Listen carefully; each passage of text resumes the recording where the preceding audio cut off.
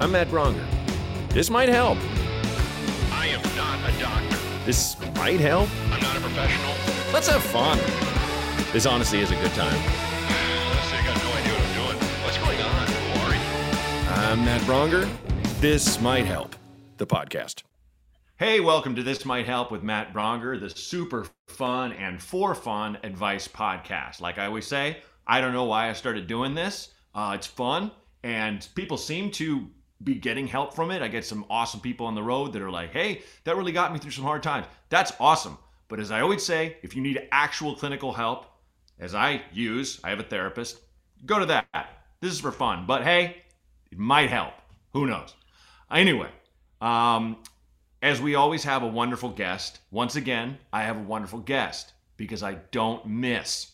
Folks, I've got a guy who I'm friends with, and he's also a good friend.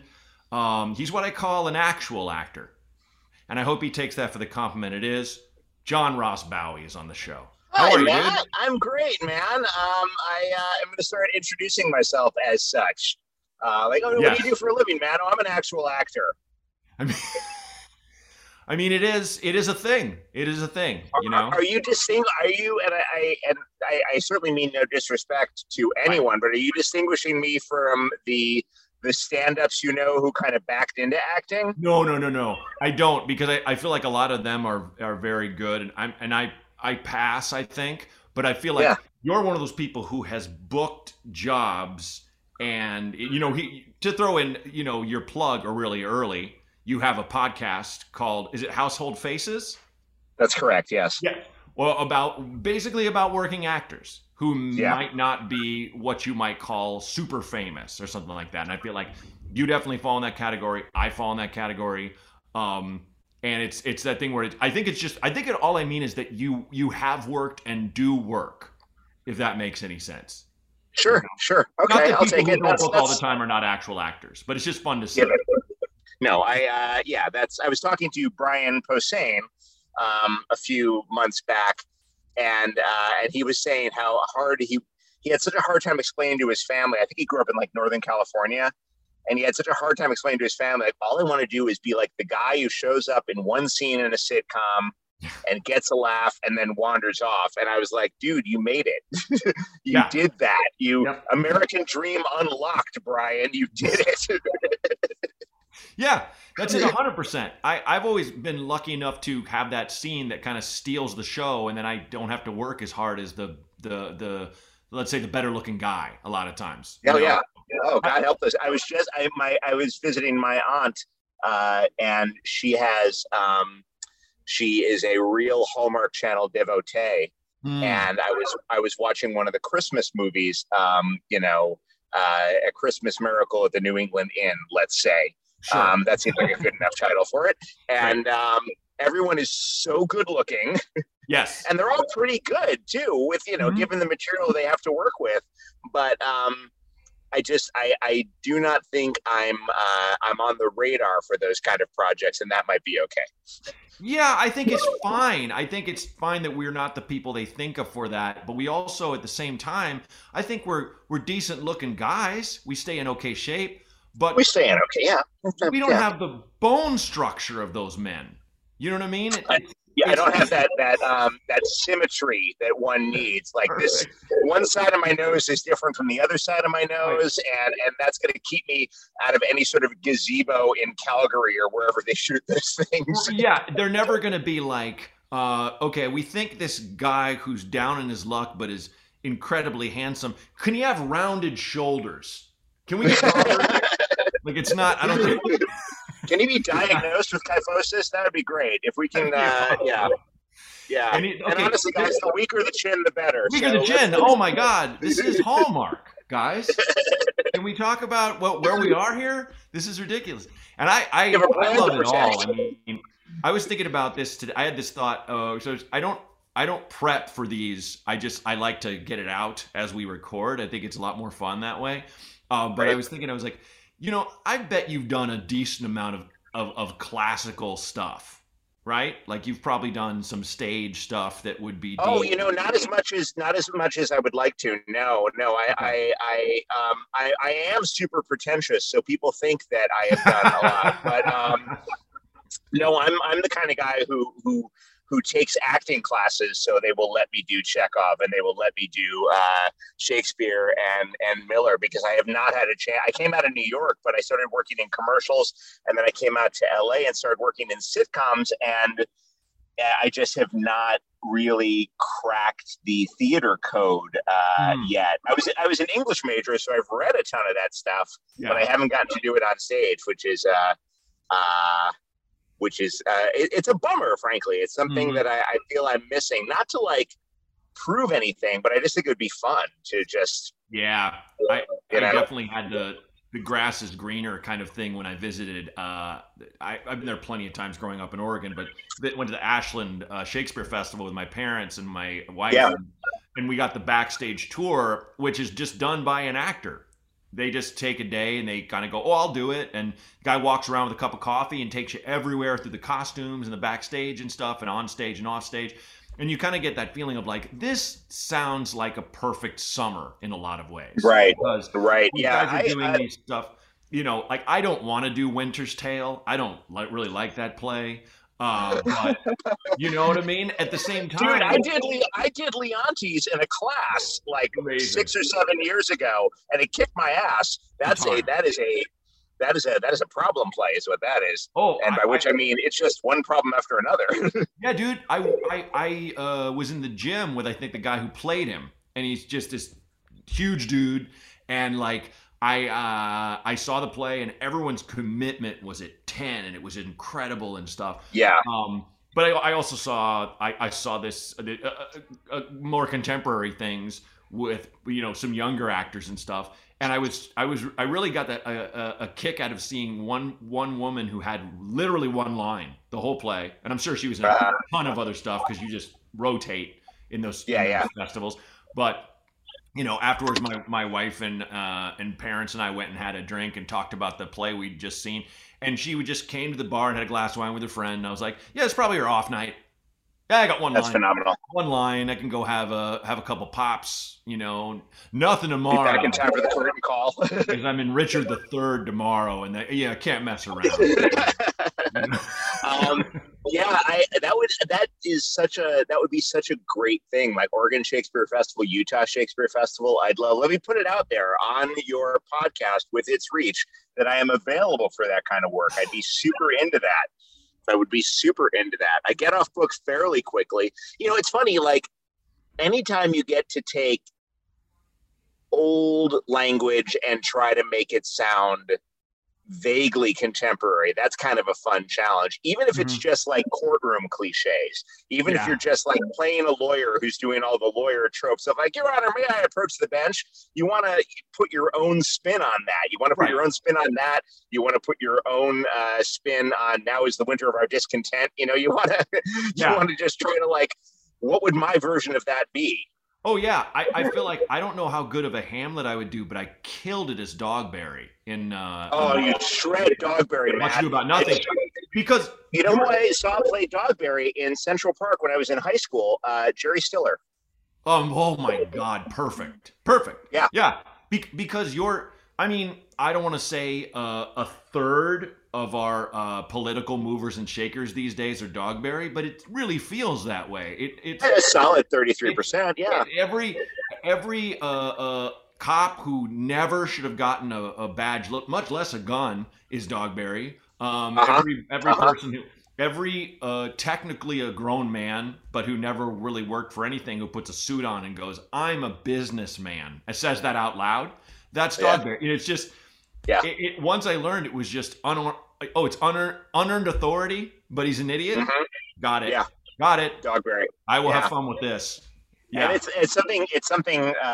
it's weirdly, it's both soothing and frustrating that archetype is 400 plus years old now. Yeah. that Shakespeare was like, oh yeah, we have incompetent suits, but if we are in Elizabethan England, just fine. The Mhm. plague hasn't taken them out. We're just No, the same shit always pops up. I got same thing. I was soothed and also saddened by Blanca Patch tweeted today. The great thing about America is that every generation has to fight for the same rights. I'm just like, oh fuck, God, Oh God, that's it. It's it. Blaine. It never ends. No, it's true. It's It yeah, is. Yeah. and not that it's just us; it's all of us. It's the world. But I will say this: I always kind of am baffled and fascinated by actors who make a living acting. I will say the amount that I book jobs. I could not make a living off of. I call them. To me, it's like winning a scratch ticket. Like, oh, that's cool. That hasn't happened in a while, and that's nice. It's nice, but it's not. It's not the main thing. And I'm not saying that to you. You wouldn't want to rely on scratch tickets. Right. You would. Yeah. I got you. Yeah. I got you. I'm not saying that to you as if you've kind of cracked a code or something, or there's something ever to pass on. I'm sure that there is other things that you have veered left and right and things like that and stuff. But I do know a good amount of people who that's a decent number, probably more than 8, that's their main thing. And I'm like that, and to me that's a lot, you know. No, it's. I've been fortunate, and it's funny because one thing I did ask really early on was I just asked for a chance to go out for more dramas, to go out for more hour longs. And I didn't do it necessarily with the sense of like, I must show the world the extent of my instrument. Sure. It was literally just like, I think I can double my money if I'm going out for hour longs as well. 100%.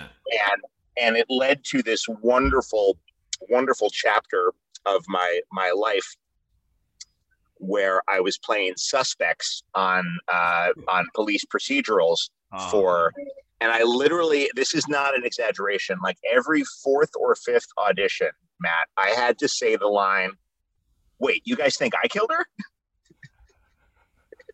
and I got really good at it. But yeah, and again, it was just, I think the reason I'm able to make a living, all this to say, is that I just wanted as much hustle as I possibly could. So like put me out for these hour-long things. I don't want to just do sitcoms. I don't want to just do cartoon voices. Let's see if I can kind of expand things a little bit. Because yeah, if I was just doing half hour, I don't think I would be making, I don't even know if I'd qualify for insurance. You know, I was just trying to like get out there as much as I could. And it's led to some really kind of cool stuff too. It's led to, you know, getting interrogated by Gary Sinise and, you know, cool shit like that. That is satisfying and just sort of keeps it from getting too redundant. Yeah, I mean, I've definitely made some inroads there where it's kind of just like, hey, why don't I? And I think that's how people have to look at it, is like kind of expand your view rather than go, why don't I get to do that? Go, well, yeah. What are my options in terms of what I could be allowed in to try, you know, or yeah, that's a great way to put it. That's exactly it. Like, what can I try? What can I, let me just try and get me in those rooms and I'll try and take it from there. But I also, I mean, it's so funny because there is still, you know, they see a bunch of comedy on your resume. They see UCB, they see stand up, and they go, okay, this person does one thing. Yes. But we're all, as you alluded to in your intro, you know, most of us are grappling with some level of darkness. Without a doubt. Give us a shot at the drama work, guys. Yeah. Oh yeah, and the people are always like, "Well, every comedian's a clown crying on the inside, and so dark, and they're such terrible people." Like there are people that don't do that, but it's like that say that about us, and they don't know. It's like, no, most comedians I know are actually very good people. We just talk about our darkness. We talk about how horrible we are, and so it comes out that there's that, and people only see us, for sure, as clowns, and it's unfortunate, but it's like I get it. I 100% get it if I'm not getting in the door for a thing, because I've also done some producing. I've had pilots, and I've had to do the thing where people are auditioning for me, and that is 1,000 times harder for me than auditioning. being on the other Oh end, yeah, and picking a person. It's just impossible. I've and it's an gotten it down inexact to 5 science. guys or 5 Yeah, women, and I'm like, I cannot. I have to throw a goddamn dart, and it's it's gotten back to me that it was done to me and someone else, and it got back to me that they wish they would have gone with me, like at least twice in my life, kind of thing. But that's just it's beyond. It's outside of luck of the draw. It's like crazier than that. Well, once you have been on the other side of the audition process, though, if you do it properly, it should relax you exponentially, right, in terms of what you're worried about and how in your head you get about auditions. You go in, you do the best you can. If you're lucky, you get on a short list. If you're super lucky, you get the job. But if you don't get the job, it isn't because of one of your failings. right, yeah. And I always think about how thankfully we all are a little bit more, I think, in touch with ourselves and our frailties, and we all kind of make fun of each other. And the times I've been in the same room with the same guys, and it's so fun to like just have fun. I think about how crazy it must have been in the 80s where the stakes were so high, where you could be a movie star tomorrow. Like those days are 1,000% gone, which honestly, thank God. And, there was a story that like Robert Downey Jr. talked about how his ego was so insane when he was young that he would come out of an audition room and sincerely tell all the guys there, you guys can all go home, I got it, and walk out. Like he would just say that. And so now I'll do that, but everyone cracks up. Everyone knows you're fucking with them, right? Yeah. It's in the bag. Fuck off, Bassane.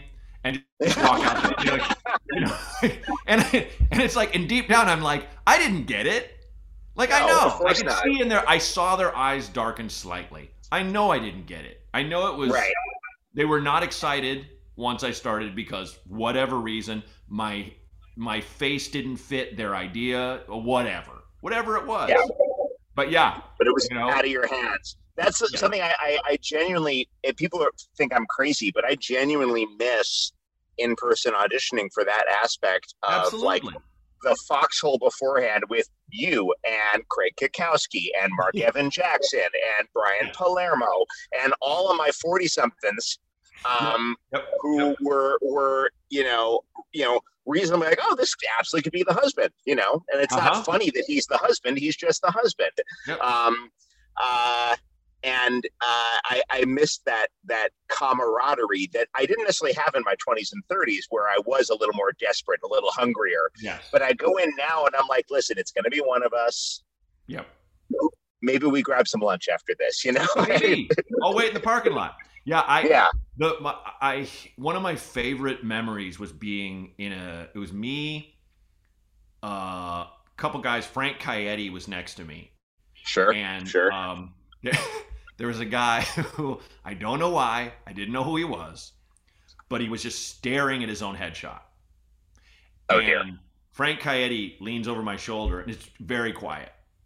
Yeah. And it's like Sing whispers in my ear, Nickelback, look at his photograph, like in my, and I start laughing. I'm like, I'm putting my hand, I slap my hand over my face and nose, and I'm just shaking with laughter. I don't want this guy to know I'm laughing at, I'm not laughing at him, I'm laughing at, but it just was so, first off, it was so absurd that this guy I think he just zoned out, but it was like, Frank made, as George Carlin said, like muffled, unallowed laughter is the hardest laughter. So it's like, I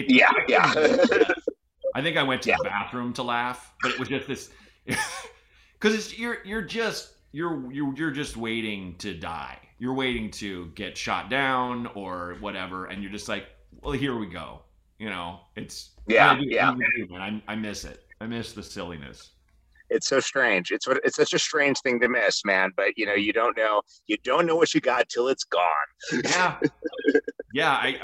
I'm struck by the amount of people who, it's a problem when people are writing about it online randomly on Facebook and Twitter and things, but the people are just like, I think I've done like 80 self-tapes for nothing this year, and I think we all feel that way. It's crazy because I think especially now, they're just firing off they used to make offers first, then bring us in. They're doing it all at Right. once. Yeah. So, Yeah. which that pisses me off because I have a coach who I pay to self tape with me, and I'm kind of like, Right. can you just fucking? It's one of those things like, hey, okay, if you're listening, SAG-AFTRA, can we make that a thing that you have to exhaust offers first before you go Right. to us, non-names? You know, Everyone is scared that they're going to get to production and they won't have their actors, so they're just everyone's frantically covering their asses. yeah. And I've had people who like will be reading, and the somebody, the assistant, will break in like, hey, so sorry to bother you guys, Scott Foley's on the phone. I'm like, oh, so Scott Foley's gonna get this, that's fine, okay. Oh, that's so funny. I have him. I have the guy you want. Oh, hi, John. I have the guy you wanted. Yeah. No, John, we don't validate. Sorry. Oh, I'm sorry. It's going to cost you $12 to waste your time. And sorry, yes, this is an audition room is in Venice. Have fun driving home. Did I mention that? Oh, and it's rush hour. No, I have to share this before we get to the calls and get back to it. But like Bobby Lee, I saw him at the Comedy Store a couple days ago. He's an old. We were on Mad TV together and stuff. Right. I remember him talking about, and I shared it because we were talking about William Shatner, and I was saying how William Shatner, when he went up in the rocket, I said to him, I was like, were you hoping it would blow up? Because he told me this story, Mad, where Shatner came up for a sketch idea or something. Someone was going to do him, and Bobby was like, fuck that guy. And I was like, go on. What's the problem with him? And he told me this story, and this is what, we all have these tales, and if you have one, load it up. Okay. A thing happens that makes you, we all have this unrequited rage. We have these moments where you're like, you don't get to do this to me, and of course they do. Yeah, they absolutely do. Yeah. We've all been effed over. This is one of my favorite effed over stories. Okay. And Shatner is a notorious a-hole, like just famously so. I'll say it, but Bobby gets flown into Vancouver to do a commercial. This is before he was on Mad TV and all this stuff. And he's in Vancouver, and he's with the director where they're going to shoot. And they're going to shoot, I think he's there for a fitting, and the director and him are sitting down, we're talking or something. And Shatner shows up. It's going to be Bobby Lee, and he's in an ad with Shatner. Shatner shows up, and director's like, oh, hey, Bill, how's it going? And he's like, hey, and he's like, I want you to meet Bobby Lee, your co-star. And William goes, like with Bobby right there, no, we don't need him. I have an idea for what we should do. It's just me, and he literally writes him out of the ad in front of him. Whoa. Doesn't go, and look, even if I was that level star and I had an idea where I'm like, we don't need this dude, and I'd be like, can you just give us a second? I have to talk to him privately. Yeah. And if I were the young actor, I would be like, I'll be in my room or whatever. Yeah, you're William Shatner. We don't need him. Points at you. We don't need him. Wow. Here's my vision. It's just me. And he, what? And the director looked fucked up, looked mortified, like, And William goes off to get a sandwich or whatever, and he's like, I am so sorry. I guess we'll talk to your reps. We will have you back on another ad. Whatever it was. This guy had to scramble for damage control. God. We don't need him. So then when I said it, I was like, Bobby, were you hoping the rocket would blow up? And he's like, I can't believe you fucking remembered that. I can't. That's insane that you remembered. I just was like, I love it, Bobby. That's one of the best stories I've ever heard in my life. That is. I've never been like douched out that hard by anyone. I've taken my lumps certainly, but that is savage. That's the meanest thing I've ever heard a Canadian do. That is so brutal. Good Lord. Can you imagine having that kind of heart to do that to someone and then go on with your day? Just go on with your day, and just having a normal day, talking to people, your family, whatever. What'd you do today? But the Lord takes Leonard Nimoy. Right. But the Lord takes DeForest Kelly. We lost him. Yeah. Jesus Christ. It's insane. That is savage. It's insane. Yeah. I thought it was bad when I shot a commercial where I had to be in crutches on top of a car that had been in a wreck dancing or something, and then I just got a letter in the mail and it was with a guy from the ESPN Sports Center, and I got a letter in the mail that was like, it's not going to run, so you don't get residuals. And I just I called my then commercial agency, which their heads were so far up their own asses. They just loved everything they ever did, and they knew everything, and didn't talk to me like a person. They talked to me like I was a child actor. And so I called I was like, I just want to confirm this. And the agent goes, that's how it goes. Sometimes they just shoot them and don't run them. That's it. I don't know what to tell you. Like, she talked to me as if I called screaming at her, and I was just like, hey, I just wanted to, and I'm just like, I was like, I feel like I got a 1-2 punch there. I got this letter. Oh my God. God. You talking to me like as if I said, hey, shit, fuck. What's the deal? And I didn't. I never said that. When people are preemptively assholish like that, and it's not exclusive to this business by any stretch. I temped all over New York City before I became an actor. I can vouch firsthand there are assholes in every industry. God help you ever find yourself in management consulting. God help you ever find yourself in pharmaceuticals. There's douchebags to go around. They're just louder and sometimes a little more confident in their douchery in this line of work. It's hard to say what the exact differences are. You've also heard of a few of more of the douchebags in this business. Mm-hmm. Yeah. But there's Shatners all over the world. They just don't have his name recognition. In every field. Yeah. Yes, absolutely. So as I always say on the show, before we get to the calls, do you get asked advice? I do, and I always I'm very hesitant to give it. I get asked for like career advice, which is dopey because my career advice is like, well, here's what you want to do. You want to get one of those jobs where you write copies, you write brochures for a management consulting service, and then you want to have a nervous breakdown. You want to start crying at your desk a lot to like an embarrassing amount, and then you want to start taking improv classes after you move back in with your mom. And then so I mean, like, I don't know how to point people into like this line of work, but I am happy to share whatever I can. I love that you put all the disclaimers up front about clinical help, and but yeah, by all means, you want to talk to a clinical depressive who can't balance his checkbook. I'm your guy. Let's do this. That's what's up. And I feel like that's what people look for on this show, because it's always we are laying bare our bullshittery, all the crap we've been through, and going, hey, I don't know, this is what I went through and it helped me. This might help you. But like what you said, I'm struck by.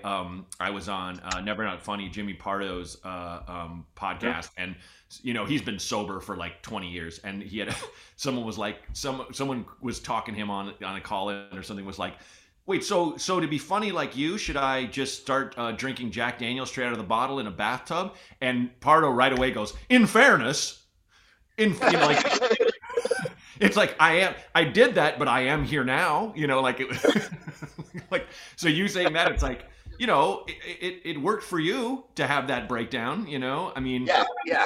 No, I guess so, Well, I'm not saying go out there, have a nervous breakdown. I'm saying, I look at my regrets as it's like the butterfly effect. You know what I mean? If I hadn't done that horrible thing or fucked up like that, I would not have it as good as I have it now, and I wouldn't be as grateful, if that makes any sense. Absolutely. No, I needed to be really miserable to get to the high functioning work that I'm doing right now. Also, that was a very solid Pardo you just leaked out there. Thank you. Yeah, that was very. If I closed my eyes, I was like, oh, that's Jimmy Pardo. That was uncanny. I did Comedy Death Ray when I first got to LA, and it's like the lineup. I was so intimidated. It was like him, David Cross, Andy Kindler, all these, Yeah. And I remember him just pulling, and I was like, what can I do? I'm just writing down what's my funniest act right now that's new enough, and he just gets on stage with a piece of paper and just puts it on the mic and just stares at it. No, like choosing a thing he wants to say. And then he just looks, this is like 2004 or something. And he looks down the front row at a guy, goes, Hitch, you going to see it? Hitch, looks good. Hitch. And I remember just crying. because I'm like, that's funnier than anything I'm going to do, because Hitch A does not look good. No. And he said it as if you're saying like Star Wars. Awesome. He, my favorite Jimmy Pardo throwaway bit is when he's doing crowd work and he goes, "So what's your name? Jeff? Jeff? Am I saying that right? Jeff?" And like the most basic white guy name in the world sounds like it's spelled. He's like, "Brad? Is that right? Am I saying that? Brad?" Just fucking destroys me. It is so goddamn funny. Yeah, absolutely. I did a commercial with a guy who went to something he judged, or it was a charity thing.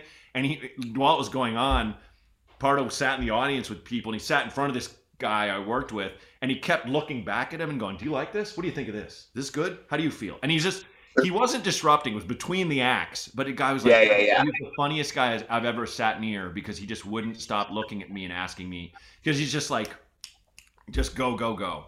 It's so good. So good. He just finds humor in the smallest, dumbest things, and then just beats it to death beautifully. It's great. Great. He's like a bouncing Betty. He's like a grenade that you just throw in a room and it just blows everything up. It's very small but powerful. Okay, so with that said, I don't know if you know this, but I never listen to the calls. Renee, my illustrious producer, he listens to them. He picks them out. So we have a couple calls, and then there are two. I mean, I know what they are because the people wrote them in, but the calls, the recorded ones, don't know. So if you're ready, roll the first one. Hit it. Hit it.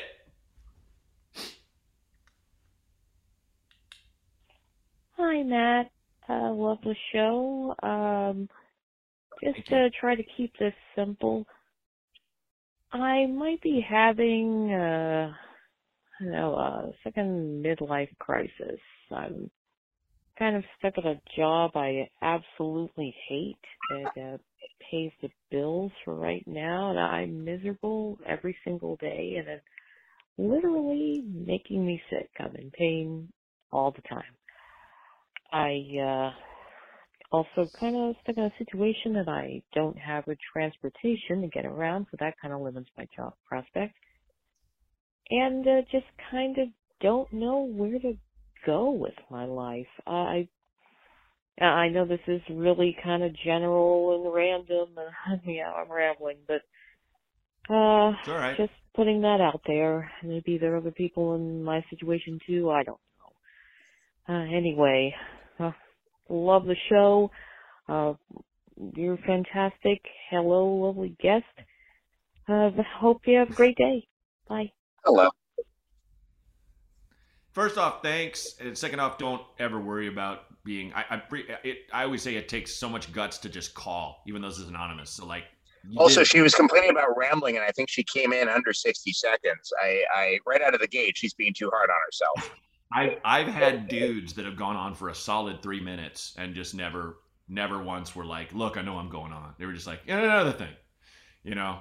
This is a larger endemic problem about society where women are just consistently instructed to keep it short. Yep. And they've got that shit, that sort of built-in misogyny that is just baked in, and it keeps them from owning their power and what they have to offer. And I wonder if that's a case with the young lady we just spoke with. I think it started with Matt Lauer saying to Hillary Clinton, "Your response as briefly as possible." Like, why? It's awfully generous to put it as recently as 2016. No, I know. But yeah, I'm 100% kidding. But like, I remember just being. I remember before all the lock, the door, the button that locked the door shit, and the rape accusation. Yeah. But like, I just remember seeing that and going, Jesus, like, yeah, fuck, Matt, what is wrong with you? But yeah, you're right. You're right. It is telling. So what advice would you give? Well, the way I see it, she has two choices, or two paths rather, to pursue. There is, the new job thing, and it's a scary job market out there, and I'm not sure what she does or what her skill set is. So I discourage a sort of a rash quitting. It has worked for me in the past, but I discourage a rash quitting. Yeah. But what I think is, and I think this goes for anybody, don't make it your life. Your job doesn't have to be everything you do. When I'm allowed to do my job, it is very, very fun.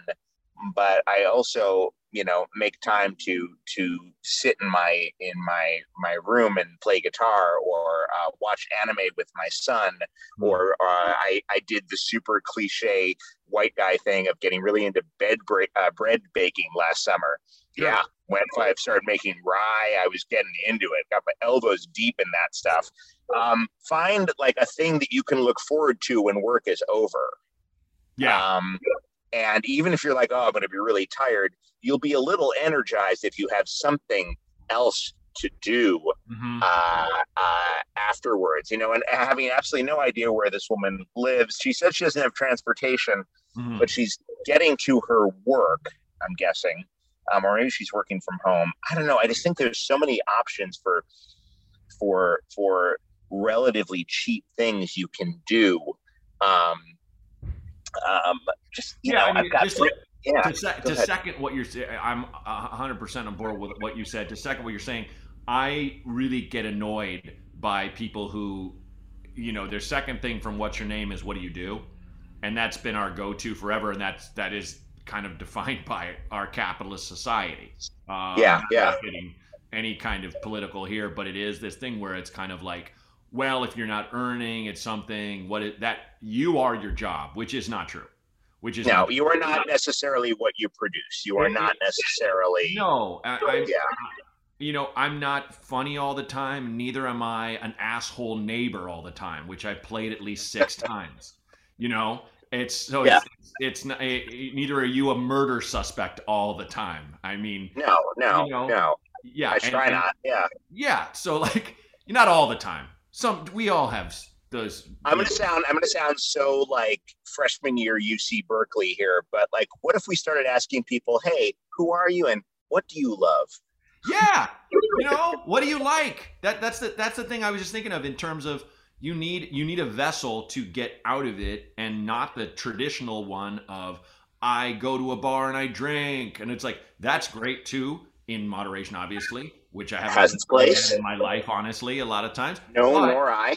I will say instead of that as your go-to, which is like that is just on the capitalist thing of consume. Go on Reddit and find groups that talk about things that you like, and then that's me finding people who have similar interests to mine. Have just throughout my life opened horizons where you learn about, I as a stand-up doing a comedy show I used to do in WeHo every 2 weeks or something. I learned about being a closed captioner for the hearing impaired, and that was my last real job before I did full-time stand-up. Yeah, me and Kyle Kinane, we both worked at Caption Max in Burbank, and it was lovely.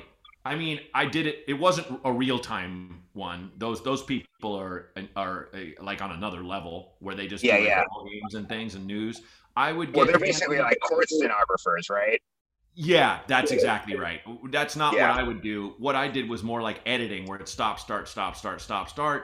But I'm editing an episode of The Office, or I'm editing, America's Top Model, or I'm editing The Erotic Traveler, a softcore porn show.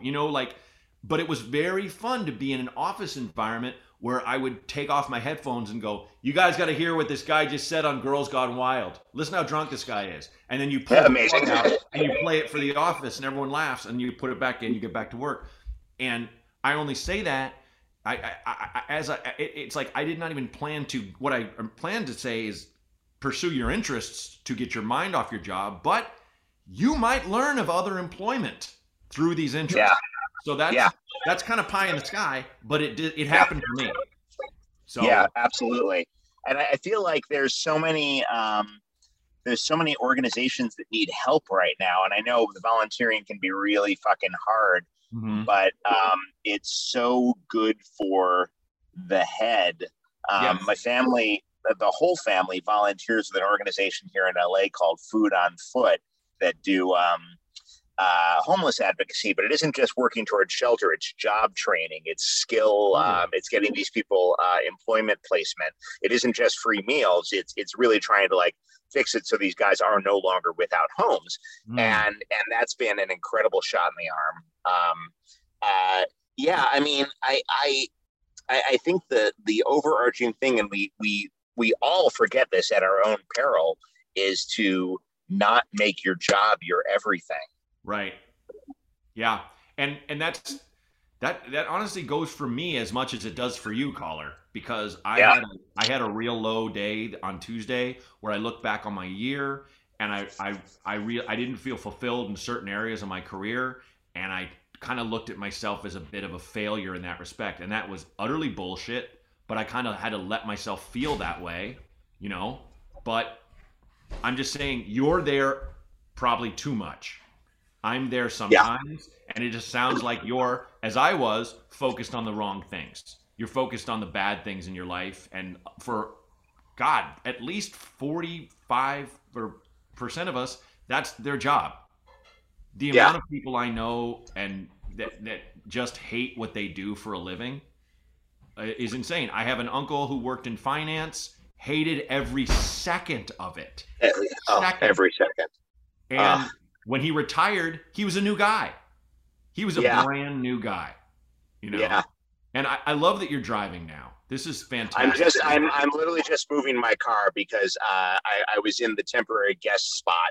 No, fine. I had to call it out because I just felt like we were on the run, you and I. That's what it is. If I just saw like about 13 miles an hour, but yes. If I saw like the police lights in your window and you're just like, and another thing, your mental health. Here's the thing, caller. I see you sliding a clip into a Sig Sauer. Jesus, John, you are remarkably calm. Hey, life's funny. Pop, pop, pop. You'll never take me alive. Listen, caller. I don't know. You know, there's more than one act in American lives. Suck on this, bacon. Gush, gush, gush. So, caller, I hope that helps. That covers it for me for that one. Is there anything else you wanted to add for that, John? Or I think that was the most I would have to offer. But I will echo your suggestion about Reddit, which has been cleaned up over the past couple of years and is actually among your less toxic social media areas, and does have a lot of fun little subreddits and niche interest areas that that you'd be surprised can be helpful. I find it really fun for gaming. Yes, absolutely, and it's a good place to, even if you don't use Reddit, explore your interests. Focus on those. Focus on what you want in your free time, rather than thinking about how you dread waking up for your job every day. You know, it's hard. It's going to be hard, but give it a swing. And again, thanks for calling. Okay, caller number 2. Hey, Matt, this is Leanne. I am calling today with the question about online dating. Is it even worth it? I'll try to spare you the long sob story, but I've been divorced for, I don't know, three years now, and I married the first man I fell in love with in college, and we were married for 20 years. Turns out he was only in it for about, I don't know, 6 or 8 of those years, and had me completely snowed. So he did a lot of cheating, and I have a lot of trust issues. On top of that, I know I'm not conventionally pretty. I'm not young. I can't smile that well. I had Bell's palsy, which paralyzes your face, or half your face. So mine usually goes away. Mine really hasn't completely recovered after 12 years. But despite all the things that my ex-husband has said about me, I'm actually a really cool person, and I'm fun to be around, and I like people, and I like relationships, and I'd like to have one again someday if it happens.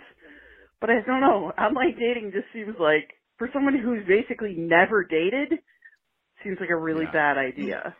So maybe just wait for the world to get better and I go out and try to meet people in life. I don't know. What do you think? I'm a big fan. Thanks for any insight you can give, as always. Hey, first off, let me just say, if I'm coming to your town, DM me and you come in free with anyone, with a friend, 2 friends, because, honestly, like you seem awesome.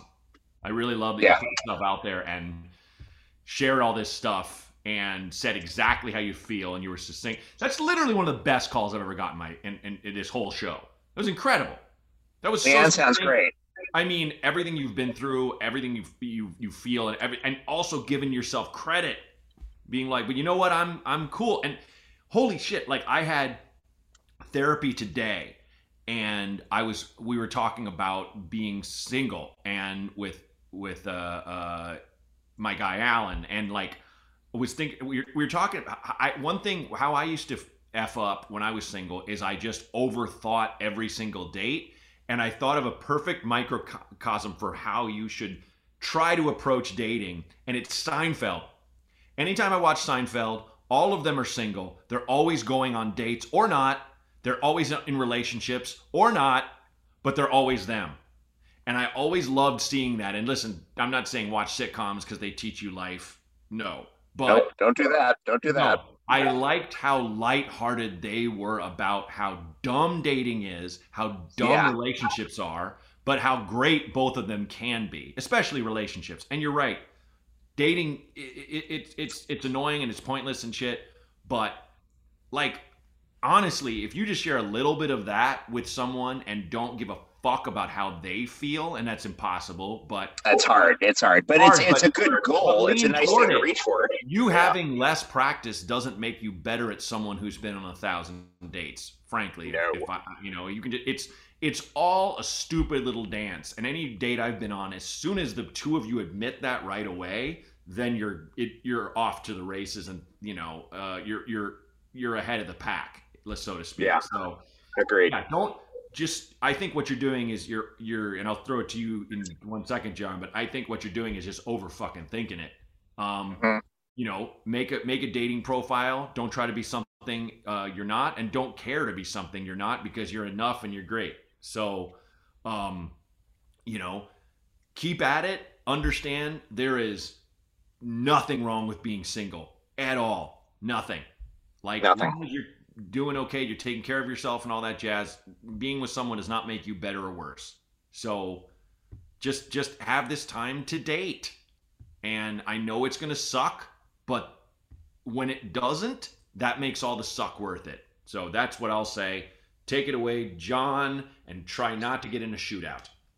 There's a couple things that are coming to mind. I saw a meme recently, and I hate to be the guy who quotes memes, but there was a meme the other day that I saw that I posted on my Instagram that was something to the effect of, when I was younger, I prayed for everything to be okay. Now that I'm older, I prayed for the bad stuff to at least be funny. Now, with that in mind, I urge you to go ahead and try online dating. Now, look, here's how I relate to you. I was in a relationship from ages 18 to 27. So I wasn't a marriage, but it was a 9-year relationship. And when I broke up, that was a third of my life. Wow. And that can be really overwhelming. Now, those are big numbers. So I get that feeling of like, oh, this is somebody, I'm in college. This is somebody, we're doing this. Yeah. But when we broke up, it was 1998, and online dating wasn't really a thing like it is now. I had a pager. Can I interject? Please. Did you cry to Third Eye Blind? If that's too much to ask. No. I would have been crying to Bob Mould. I had my breakup music, but I was a little too much of an indie rock dick for Third Eye Blind. It would have been a lot of solo Bob Mould. Good question though. Okay. So I know that sense of like, oh my God, there's so many years. I am so out of practice. But I firmly believe there is a lid for every pot. And I think online dating is the way we prove that, because you're not limited to just the people in your inner circle. You know, you're able to spread your horizons a little bit more. I don't know what your financial situation is, but akin to what we told our previous caller, taking a class might be a fun, something you're interested in. You'll find somebody else who's interested in that thing, and perhaps that would be a way to meet someone. I met my wife in an improv class, which gave me a career and a marriage. But you know, what's your improv? Perhaps it is a cooking class. Perhaps it is a pottery class. I'm a big believer in adult education. I think it feels amazing to pick up new skills. And by the way, you said something about not being young, but I'm doing the math. Matt, are you with me on this? She's around 40, right? So young. I mean, yeah, okay. In the grand Come on. scheme of things, for dating, for being single, I mean, I'm sure there's someone in Nebraska screaming at me saying that's old, but like, hey, you're wrong. And I'm sorry for the stereotypical attitude, but it's just, I do find when I'm in bigger cities, we've all waited way longer than, I mean, I had my first kid in my mid 40s, first and oldest, but which is late, but I don't care. No, it's fine. We're also living a lot longer than we're not going to die of typhus at 38. You know, we're living a lot longer than previous generations. Yes. But if she was in a marriage for 20 years with someone she met in college, I'm thinking she could be 38. Yeah, you're fine. Yeah, you're fine. You're fine. And I've also, vis-a-vis the Bell's palsy, which I'm not going to ignore, but I did when I was on the show Speechless, I did a bunch of work with people with disabilities, and I can't tell you how many of them were in relationships, and with all sorts of physical or cognitive limitations of one kind or another. They found each other one way or another, and and sometimes they found each other through the internet. It's odd how often I am recommending the internet on an advice column, but the internet is a tool, and use it carefully, but there's some good information out there. I strongly recommend you do what Matt said and set up an online profile and don't take it all so seriously. Yeah, exactly. Not to be like, have fun with it, because it's going to be daunting, but the big thing is just don't kick yourself in the ass over it or worry about it and wonder why it's not all coming together, because you've got time, and even if you didn't, it's all an experiment. Everything. Yeah. You're in a relationship. It still is. Okay. Hope that and helps. by virtue of the fact that you listen to Matt's podcast, I will vouch that you are cool. Yeah, I'll take it. And listen to Bowie's too. I have two quick ones before we go. These ones that write in. So these are just top. Let's see. I've stress eaten for nearly 2 years, and now even my elastic pants are screaming at me! Exclamation point. That's it. That's all they put. So you've always been in decent shape, but last time I saw you, you were with Seth Morris, and you guys are walking, and I had the baby in the stroller, and I was like, you look in great shape these days, man. You really do. That's nice of you to say. I mean, look, I've been seeing a trainer. I have the luxury and the time to do such things. Right. So I am hesitant to recommend that. I'm also in a town where, like, anyone who isn't on camera is behind the camera training the people who are on camera. Sure. It's an absolute buyer's market for personal trainers in Los Angeles. As I get older, I am abundantly aware of how important exercise is, but I also know how tempting stress eating is. I found out recently. Here's something I might ask this caller. Yep. I found out recently, I was doing some reading about childhood trauma, and there's a tendency for people who have had childhood trauma to not just stress eat, but specifically go towards greasy, salty things, to get into a place of like really into fried food and and that sort of like stereotypical greasy comfort food thing, Totally. almost pathologically. So is there anything you're not looking at that could be leading to the stress eating? Yeah. Is the stress eating our root here, or is that a symptom of something larger? Not Right. for me to say. Again, neither Matt nor I are therapists. Nope. But I have been doing some reading recently about childhood trauma, and it can lead to weird dietary decisions. Interesting. Yeah. The only thing I'd add is like I'm now like I'm addicted to exercise. Like I don't want to say that, but I am. If I don't exercise for like 2-3 days, I feel like I feel guilt and Yeah. I don't feel as I just don't feel physically as good as when I do have a workout. And it's just on the road, I'll just pull up, I use Peloton. They have stuff online, but even if you're not doing well financially, and Peloton's like $50 a month for the bike to pay for it, and then the classes are less. But if you don't want to go that way, just go to YouTube and you can pull up exercise classes. For me, it's all about classes. It's all about someone showing me what to do, music, me not forgetting myself, but just committing to a half an hour or 45 minutes of commitment almost every day. And then I go, okay, now I'm sweaty, and I take a shower and I stretch or whatever. And that has done everything for me. So like once you start doing that, you tend to, eat a little less, or at the very least, you burn up far more of those calories when you do eat after. So yeah, and it also help you deal with it. It will help you deal with the stress that is causing you to eat in the first place. It's the positive version of a snake eating its tail. Right. Okay, hope that helps. Next one, having a kid in 3 weeks. What was I thinking? That's That's the whole. That's it. This. Oh man, you have two. I have two. And they're quite a bit older than yours. They're 14 and 12 now. Okay. So I have a teenager and a tween. Nice. What you were thinking? You were thinking a couple of things. I'm going to answer you very directly. I'm going to answer your question. I'm not going to give you like you. I think we're thinking. There were so many dicks I went to college with who had kids. So I need to flesh out the gene pool a little bit. Sure. Because the second I started getting my college alumni magazine, all the business majors were just like rabbits. They were just pounding those kids out. I was like, oh, that's a lot of awful people who are coming into the world. And so I was like, we got to put some nerds into the gene pool. Here we go. Let me make a couple Wes Anderson fans and send them out into the world. So you were thinking that you wanted to feel what it was like to have your heart outside of your body. Mm-hmm. Wow.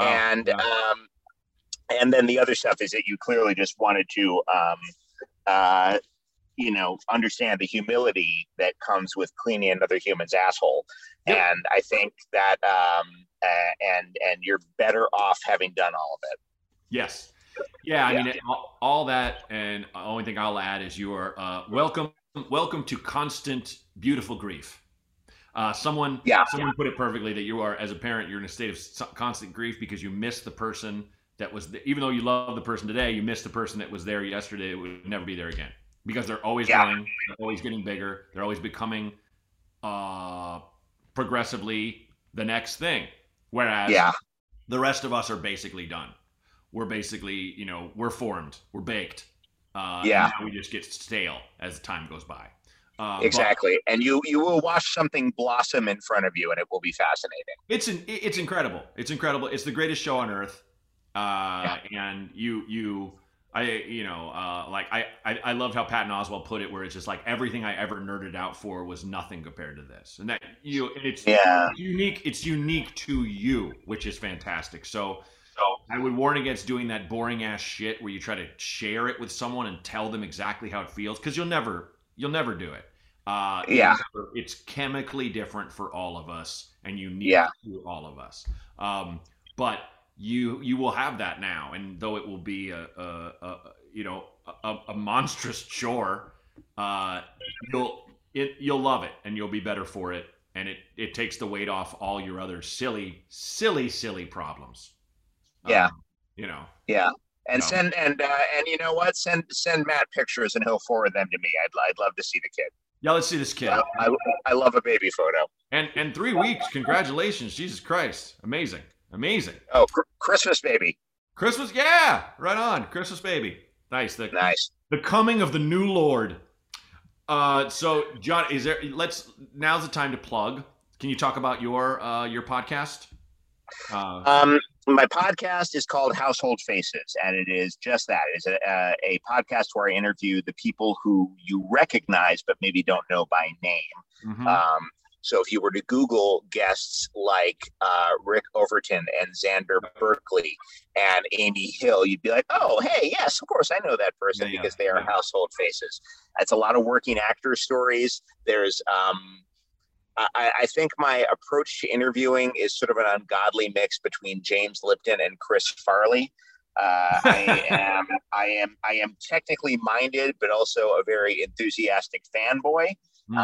It's been really exciting to work on it, and I'm proud of it, and I think people are really enjoying it. That's great. That's actually my next one to dive into, because I just discovered Dave Holmes's Waiting for Impact, which if anyone, is that good?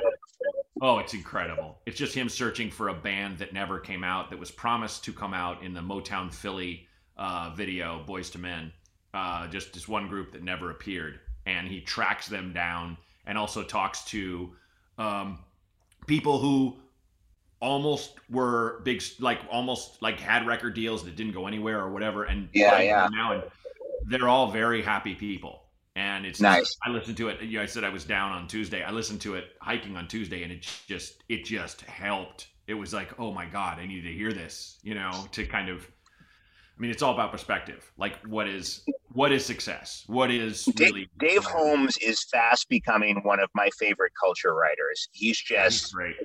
His perspective on our current media ecology, if I may, is always fresh and insightful and funny. Mm-hmm. And he's just becoming a really important voice, I think. And he's a delight. Yeah, he's a great friend, and I love reading his writing, because it's just sums it up, and it's so funny. So yeah. Okay, so check out Household Faces, everybody. John, it was awesome to have you on. Thank you so much for having me, Matt. This was really a delight. Oh, I'm glad you had fun, and I'm sorry that the police are here to take you away. That's okay. I had a good run. I will visit you in prison. I appreciate that. It's going to be listen, it's 3 to 5 for possession. It's no big. It's big. Absolutely no big. You can do that standing on your head, man. That's no. That's exactly. This will be nothing. It'll be nice to see some old friends. Well, good seeing you, man. Thanks again. Take care. Good times. Be sure to check out Household Faces wherever you listen to podcasts online. Speaking of podcasts, I have an advice one. Want to be part of it? Call in. If you got a problem, call 323-763-0228. Don't wait. Just do it. 323-763-0228. Thanks. This Might Help with Matt Bronger was created and hosted by me, Matt Bronger. Produced by Outer Circle Media. Executive producers Matt Kleinschmidt and Robert Kelly for the Laugh Button Podcasts.